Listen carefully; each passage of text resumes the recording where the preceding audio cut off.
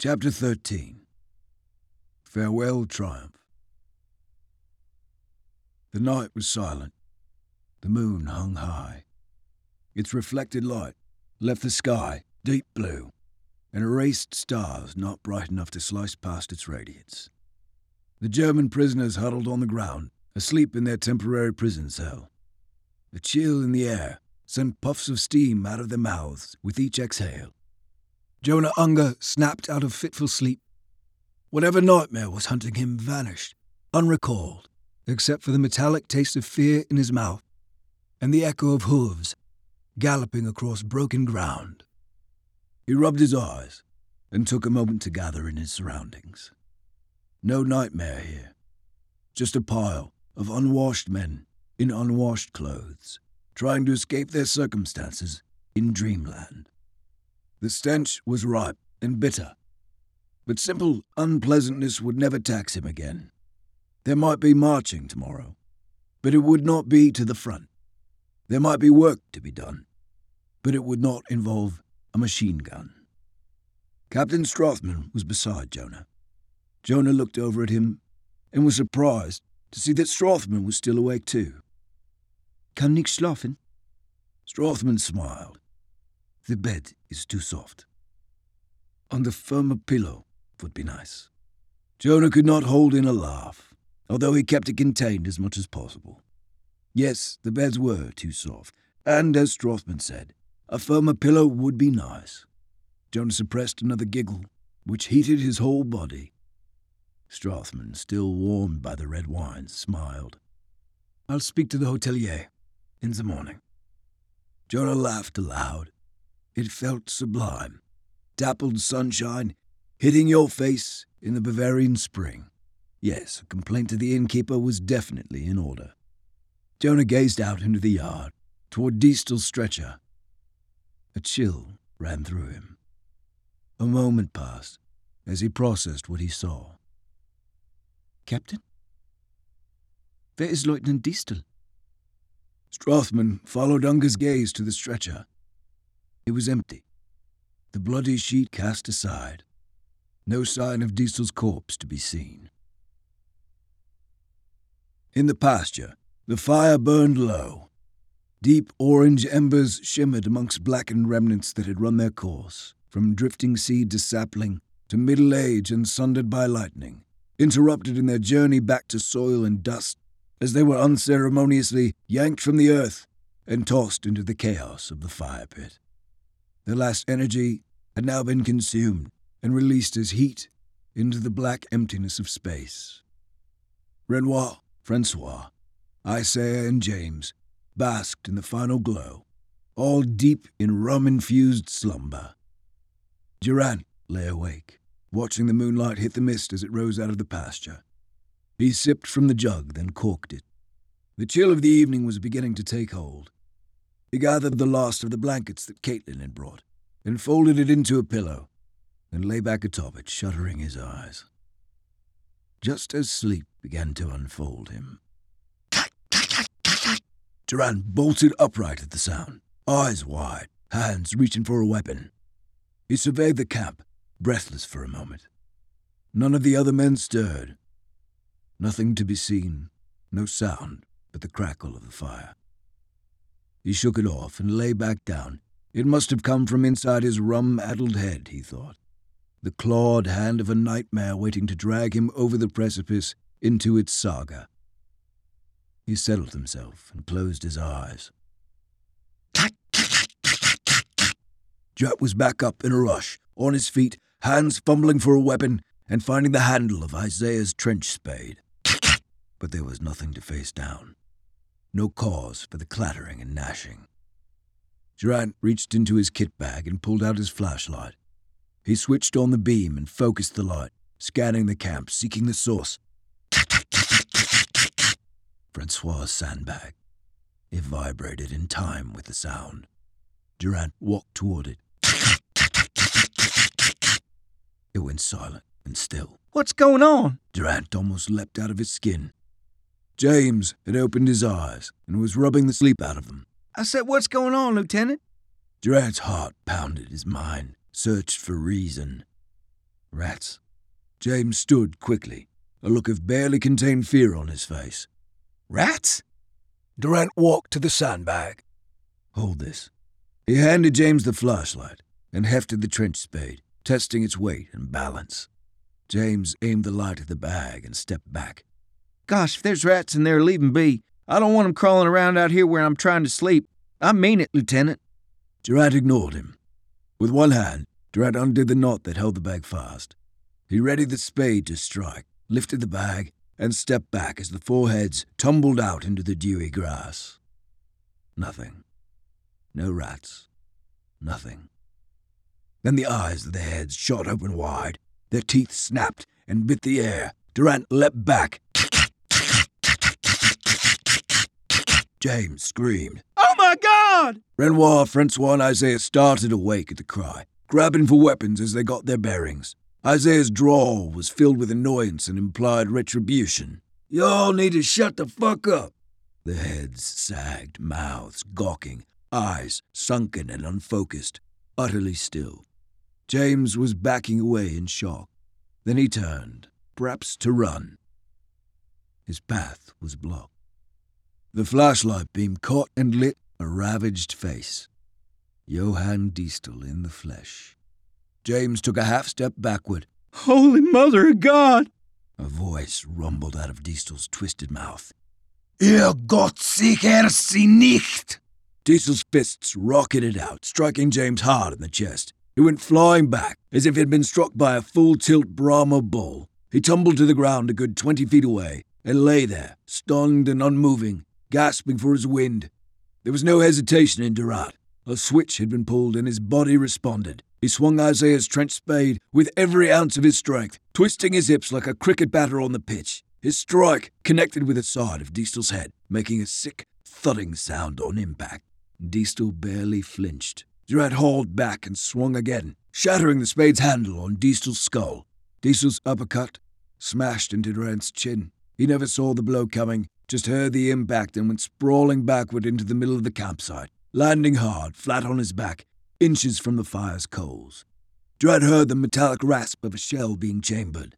Boom! A shotgun blast ripped through Diestel's chest. His knees did not buckle.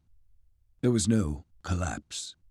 He spun toward the source, Isaiah.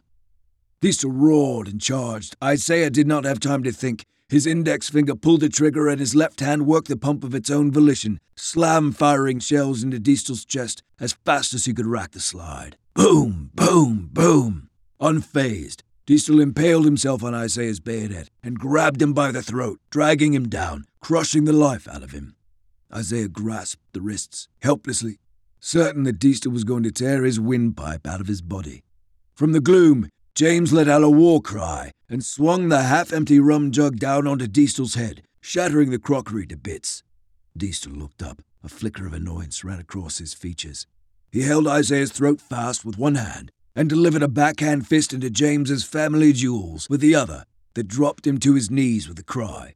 Bang! Bang! Bang! Bang! The muzzle flash of Renoir's pistol lit up Diestel's face as the Belgian fired point-blank into the demon's head, scattering a spray of misted brain and bone into the air. Diestel let loose an inhuman roar and dropped Isaiah. He stood fast and lunged toward Renoir, enraged. But as the Belgian ducked and fell back, Diestel's everything was cut short. The Portuguese cutlass sang through the air, moonlight glinting off steel, straight into Diestel's ropey neck muscles and cartilaginous throat, cracking vertebrae, slicing through his thick trapezius, severing the head from its torso. Francois was sprayed by cold blood as the head spun away from its perch. The torso still stood. It took 2 faltering, stumbling steps, still hunting Renoir. Then it lost all animation and animus, collapsing in a heap. Francois grabbed Diestel's head by its tow-headed hair, its teeth and jaws clicking and snapping at him, and tossed it into the fire pit. The high-octane rum ignited in a lick of blue flame and began consuming the still-twitching orb. Isaiah was on his knees, trying to get his throat back open and catch his breath at the same time. The one word that made it through was a harsh, raw, "Motherfucker!" Renoir called out. Is everyone all right? Isaiah swallowed and stood. His voice began to make a steady return. Motherfucker. James pulled himself to his feet. The men watched, stunned, as Diestel's head blackened in the fire. Isaiah shot a look at Durant. I thought your lady friend said that motherfucker died. There was a distant pop, and the whooshing sound of a very light flare ascending. A second pop sounded when it reached the apex, and the field was bathed in blacks and whites as the magnesium flare cast sputtering illumination, fluttering back down to earth. At the entry of the pasture, a pair of flashlight beams popped on, rushing toward the commotion. Sergeant Bert Thomas and Private Harry Moss appeared out of the gloom. Sergeant Thomas had his rifle in one hand and the very light flare gun in the other. The Cockney puncher was past irate. What the fucking bloody hell is going on out here? I'll have you all in court-martial, you fucking wogs! Bert Thomas's beam scanned down, illuminating Diestel's headless body. He paused, and for a moment, the only sound was the spitting of the flare above them. Jesus Christ on his fucking cross! What have you fucking heathens done? Then, at the far edge of the field, the last light of the falling flare caught a flash of movement. Bert looked up, but before he made out what it was, the very light flamed out. What in hell is that? Bert rested his Enfield on the crook of his arm and popped a 12-gauge flare into the pistol. He cocked the hammer and fired it skyward. The flare burst and began its descent, putting the field in stark relief. Coming out of a wooded bank of trees, some 300 meters distant, was a line of men. Soldiers in field grey, advancing at a walk. Some carried rifles with bayonets affixed. Some bore shining cavalry swords. Some had no weapons but their bare hands. Private Harry Moss cried out in shock, stumbling backward. Bosh! Sergeant Thomas shoved the flare gun into his belt, raised his rifle, and ripped a shot at the incoming line of skirmishers. Bang! The shot zipped in, striking one of the foremost Germans clean through the chest. There was a puff of blood and bone, and bits of cotton and wool out of his back. But the man did not falter. He just kept on coming. Renoir had not felt the icy flush of pure, overwhelming terror since his first time charging the German trenches. Having survived that, he chose to fight the remainder of his war as if he were already dead. With that as his compass, any fear that remained in him dissipated into a mere background hum. But the bizarre confrontation with Diestel, and something in this coming mass of men, struck a chord of terror in his belly that made his body tremble. He choked it down the best he could. Come! We fall back! Renoir led the way, and the men responded. Isaiah, Francois, Durant, and James grabbed what they could of their kits and ran after him. But Bert Thomas was not one to be bossed about by some bloody Belgian. He aimed again and fired. Again he hit his mark squarely. Yet there was no pause in the man's advance. Fucking hell! Right! Fucking fall back! Harry Moss did not need urging. The same chord of terror that struck Renoir shivered through him. He turned, running flat out, with Sergeant Thomas just behind him. The Germans continued marching on, calm, deliberate, determined. Renoir led Francois, Isaiah, Durant, and James at a dead run out of the field toward the stone entranceway of the Abbey courtyard. Harry Moss came sprinting out of the field behind them, followed by Bert Thomas. Bertie halted at the small drainage ditch beside the road and knelt. Harry Moss just kept on running. Bert hollered after him. Moss! But Harry disappeared into the night. You fucking yellow bastard! Bert roared. He loaded another flare and uncorked it above the advancing Germans. They were 200 meters away now and closing. James's brand-new Springfield rifle caught Isaiah's eye. Give me that!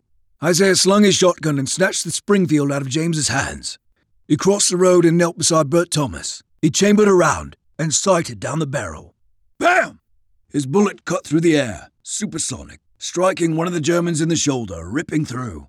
The arm slackened, dead in its socket. But there was no cry of pain. no collapse to the earth. God damn.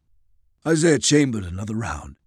A stream of half-dressed British riflemen came around the abbey on the double quick toward the sounds of the gunfire. Bert waved and hollered out, "To me, lads! To me!" Francois ran past the riflemen, sprinting toward the British encampment. Renoir yelled after him, "Nous dirigeons vers l'ouest, vers la forêt, vrai en nous." Renoir grabbed Durant. "Come, Lieutenant.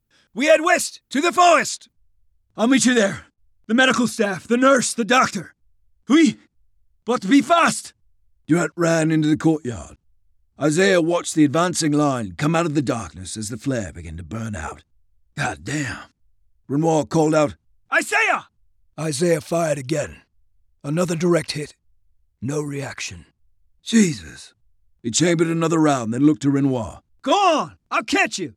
Renoir sprinted after Francois. James followed in Durant's footsteps, stumbling into the courtyard toward his parked motorbike.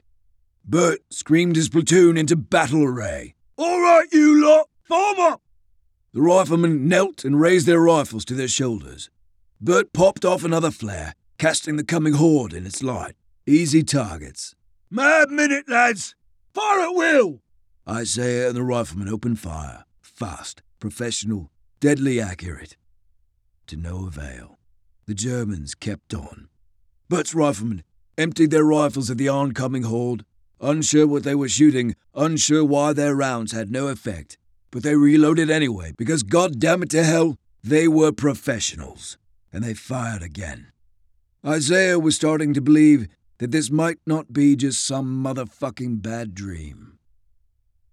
In the barbed wire stockade, the German troops awakened and tried in vain to catch a glimpse of the action in the field, or at a minimum, understand the import of the yelling and rifle reports. Was rescue at hand? And if so, to men who thought they had escaped the war with their futures intact, and in Jonah Unger's mind, in particular, was rescue and return to the German army a desired outcome?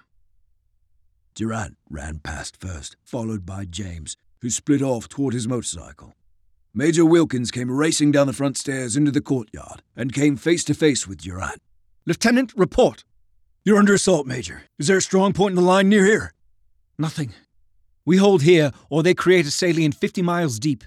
"You'll never hold them." Wilkins set his jaw. "We are the British Army, Lieutenant. We will do what we must." Durant blew past him, running up the steps into the aid station. Wilkins strode toward the gates and the sounds of gunfire. At his motorbike, James's shaking fingers filled the carburetor and primed the chamber. He worked the manual spark advance and gave the bike a kick. No love from the machine. "God damn it!" James kicked the pedal a second time. Nothing. "Come on, motherfucker!" Isaiah Taylor would have been proud. Isaiah fired again from amongst the British riflemen. Another direct hit, but nothing put these things down. And it was in this moment that he knew with certainty that things was the correct word to put to them. Major Wilkins arrived at a jog. He saw the approaching line of Germans, now 100-some yards distant. "Hold your fire!" The rifleman's fire abated. Owen Wilkins stared out at the advancing Germans as the flare burned out, again casting the field into darkness. He heard his men, the clatter of rapid reloading, crisp bolt actions, their breath blowing in and out, driven by fear they were trying to control. "Sergeant Thomas, report." Bert found himself struggling to find the words. His ears were ringing from the gunfire, and he felt an unaccustomed dread-induced nausea. "Sir! I don't know, sir. Jerry's. Company strength, I warrant. Well, you hit 'em, and they just keep coming." "Right. Fix bayonets." Bert choked down his fear. He marshalled his men. "Fix bayonets!" "A flare, Sergeant." Bert's shaking hands reloaded his flare gun. He fired it into the night sky. It popped, lighting up the line of men now less than 100 yards away. Isaiah stood up and slung the Springfield over his shoulder. Major Wilkins saw him beginning to fall back. "Hold the line, Corporal." "I got no bayonet for this rifle, sir, and I'm fresh out of bullets. Besides, I ain't under your command. I'm with them Legionnaires, and I got my orders. Y'all have fun." With that, Isaiah threw him a salute and ran for the courtyard. James kicked the pedal again, and this time the spark found purchase, roaring the little engine to life. James let out a whoop of pure joy. Isaiah came tearing around the corner into the courtyard. What's going on out there? Asked James, his voice shaking. Devil's coming, boy. Everybody's gonna die. He tossed the Springfield to James, who nearly dropped it and the motorcycle. That thing fit too? James was dumbstruck. Yes. He swung the Springfield over his shoulder and pushed the Triumph off its center stand. Isaiah climbed on behind him and shot a glance across the courtyard at the caged Germans. Strathman and Unger stood behind the cage, watching. Isaiah grabbed James's arm. Shit. Hold up! Isaiah unlimbered his shotgun as he jumped off the motorcycle. He chambered a shell as he crossed the courtyard and hollered to Strathman. You speak English, yeah? Strathman nodded. Well, it looks like y'all soldiers is coming, but I'm pretty sure it ain't what it looks like. If I was y'all, I'd be running myself as far from here as possible. Isaiah aimed at the padlock. Step out the way. Boom! The latch was blown to bits, leaving a gaping hole where it had been. Strathman opened the gate. He and Unger, trailed by the other prisoners, pushed out into the courtyard uncertainly. Isaiah ran back to the Triumph and climbed on. James gunned the throttle and they tore out of the courtyard. As they roared onto the road, Isaiah yelled to James, Stop a minute! James braked and they came to a halt, idling on the cobblestones. Under the light of the flare, they watched Owen Wilkins' platoon, bayonets fixed, marching across the field at a walk that grew into a steady jog toward their adversaries. Charge! Owen's battle cry echoed back to them. The assault hit the Germans violently, sporadic gunfire, then close-quarter bayonet thrusts. There was a brief moment when the German line seemed as though it might break, a blip in their momentum. It did not last. Like a man brushing off a gnat, they suffered the attack, then tore into the British platoon with their weapons in hands, their strength inhuman, their violence brutal, joyful, unstoppable. James did not wait for Isaiah's say-so. He twisted the throttle grip, roaring the bike off the road, leaving the carnage behind them. Durant ran through the darkened halls of the Abbey, calling out, Hello? Is anybody in here? A door opened, casting light into the hallway. Chaplain Davies stood in the portal. What's going on? The door across the hall swung wide, and Dr. Halstead was there. Durant bit back his own fear and focused, containing his terror in hopes of fortifying them against theirs. Out the back, now. We're being overrun. Where's the nurse? Davies tightened his robe and straightened up in protest at the unlikelihood. But we're miles from the front. Durant cut him off. We are being overrun, you understand? Where's the nurse? Caitlin? Nurse O'Leary's quarters are on the second floor. Durant left them behind, running back to the front entryway and the stairwell. Halstead started for the back door of the Abbey. Davies didn't move. Let's go, Padre. Let's go. Davies snapped into the moment. He grabbed his Wellingtons. He shambled after Dr. Halstead as fast as he could toward the back door and into the night. Durant reached the stairs. He raced up them two at a time. Unger, Strathman, and the German prisoners huddled in the courtyard, hesitant. In the distance, they heard the brutality in the field. Strathman was the ranking officer. You all stay here. Unger and the other prisoners watched Strathman cross the cobblestones and disappear out the gate. Jonah did not want to follow, but something compelled him. He ignored Strathman's order and broke into a jog to catch him. Strathman stepped out of the courtyard with Unger a bare moment behind. They pulled up short and saw the last moments of slaughter revealed in the dying light of Bert's last flare. The British platoon was finished. A handful still moaned and wailed on the ground. One at a time, their cries were extinguished by Germans who could not be men. Major Owen Wilkins, the last man alive, on his hands and knees, holding in his intestines, was dragging himself back toward the Abbey. Strathman and Unger watched a figure in a German uniform approach him. Even from this distance they could hear Owen's plaintive appeal. No. I surrender. I surrender. A booming voice replied in German. Ich weiß. I know. It shoved its sword bayonet through Owen Wilkins' back, collapsing his body in a heap. Unger could not contain the cry that came out of him. No! The horde turned to look toward them. The flare burned out, turning the whole field impenetrably black. Then they heard it. The sound of men running in the grass, building momentum, until it was a sprint, then a chaotic charge, invisibly closing the distance with them, an avalanche of rage and violence coming out of blackness. Strothman pushed Unger back toward the courtyard. "Run! Run!" Unger ran. Durant pounded through the second-floor halls, calling out, "Nurse! Hello!" From behind the safety of a locked door, he heard her voice. "I'm here. Nurse, it's Lieutenant Durant." Caitlin opened the door. "What's happening out there? Are they wounded?" He saw that she'd been working, folding clean bandages into piles in the infirmary. "We're being overrun. You gotta come with me, now." He held out a hand, trying not to spook her. He repeated, "Please, you gotta come with me, right now." She could not hear it in his voice, but she saw it in his eyes. Fear. She grabbed his hand, and they ran down the hall toward the stairwell.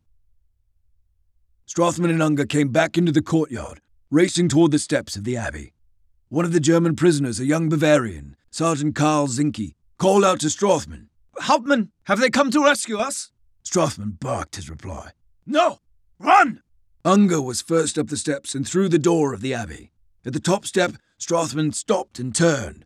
The other prisoners were still in the yard, uncertain. "Idiots! Run for your damned lives! Are you deaf?" Zinke was stunned at Strothman's response. "These are our countrymen." "No, they're not." Strothman caught movement at the courtyard entryway. Beneath the arched stone gable stood a young man in a dirty German uniform. The killer of Owen Wilkins still held the long bayonet in his hand. Karl Zinke walked toward him. "My countrymen!" The man in the archway looked at Zinke. "No, comrade. No country. No countryman."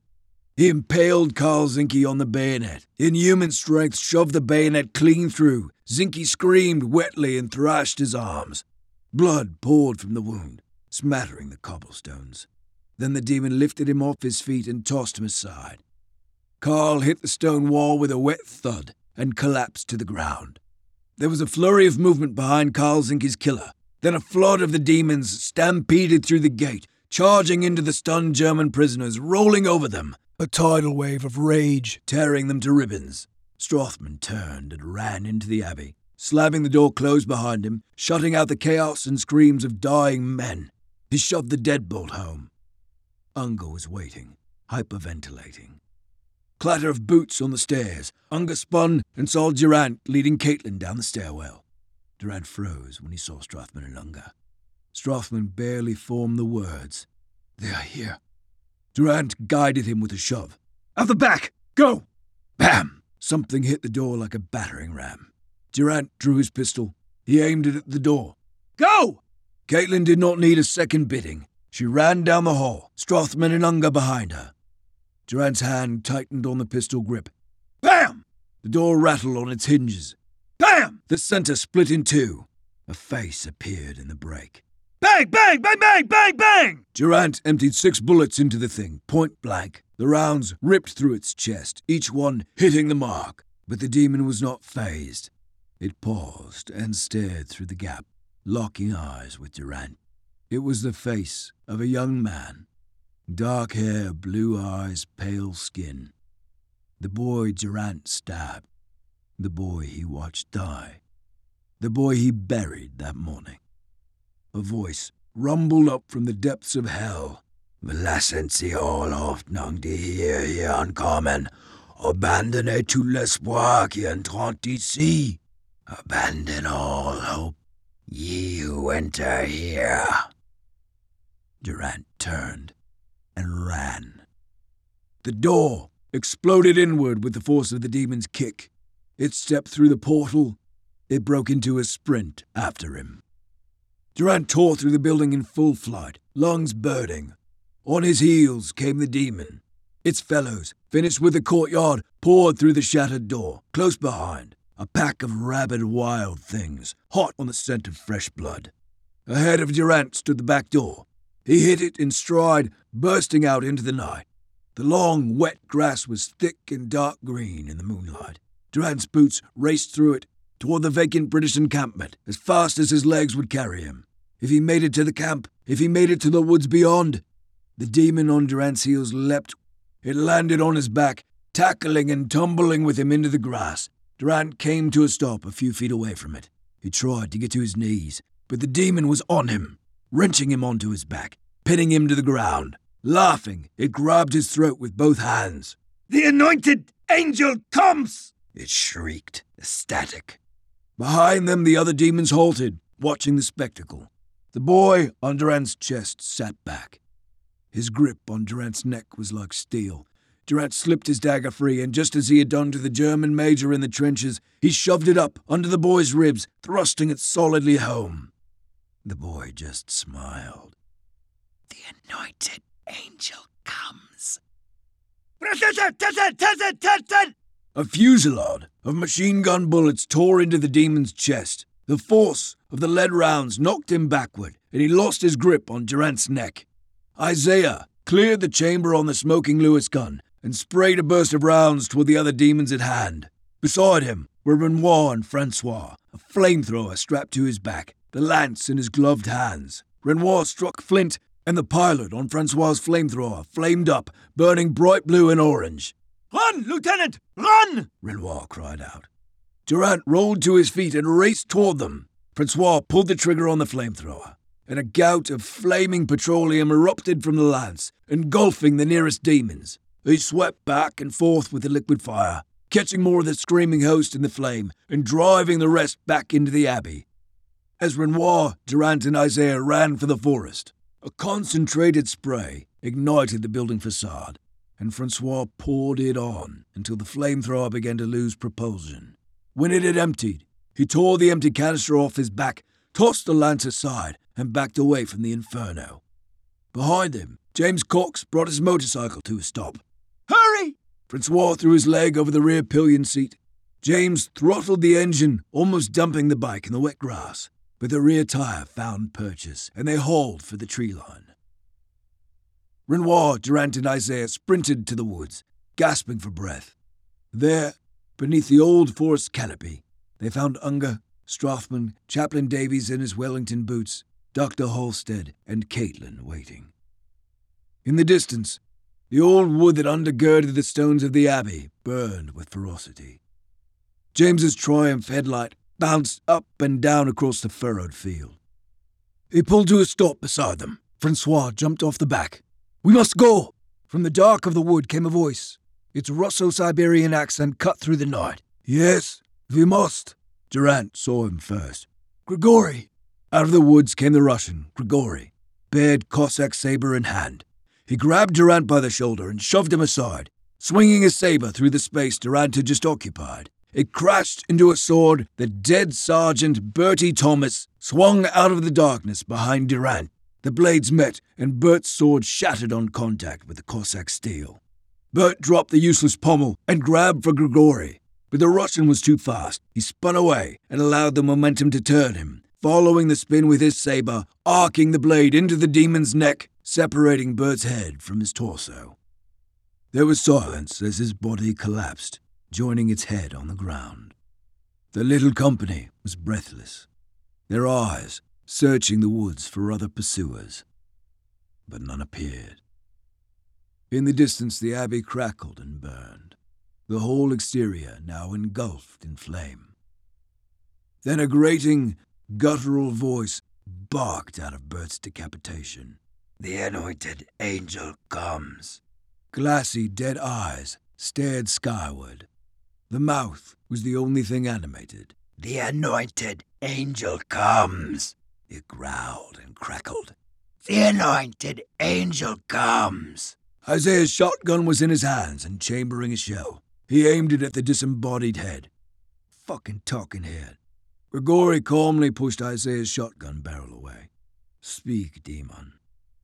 "Echoes us, demon. It must look into its own glass. The anointed angel comes, and with him a host to end you all. The anointed angel comes! The anointed angel— Boom! Bert's head was shattered by the shotgun blast. Isaiah lowered the weapon and ejected the empty shell. "I think we got the fucking picture. Anointed angel is a-comin'." Durant looked to Grigory. Grigory was purposeful. "Follow me." He disappeared into the woods. Durant followed without a word. Caitlin and Strothman, trailed by Unger, went after them. Then Renoir, Francois, Halstead, and Chaplain Davies vanished into the canopy. Isaiah grabbed up his pack. He saw James staring open-mouthed at the dead body and the decapitation. Isaiah nudged him. "We got to go." James did not know it, but he was in shock. His body was vibrating, and he felt his heart race, as if it wanted to leap out of his chest. The words did not even make sense to him when they came from his mouth. "I'd hate to just leave my motorcycle behind." Isaiah looked from Bert's headless corpse back to the inferno. "Shit, boy, I'd hate to just leave my body behind." With that, Isaiah ducked into the woods. James, suddenly all alone with the corpse, cut the engine and dropped the pretty machine. He ran into the dark forest after him.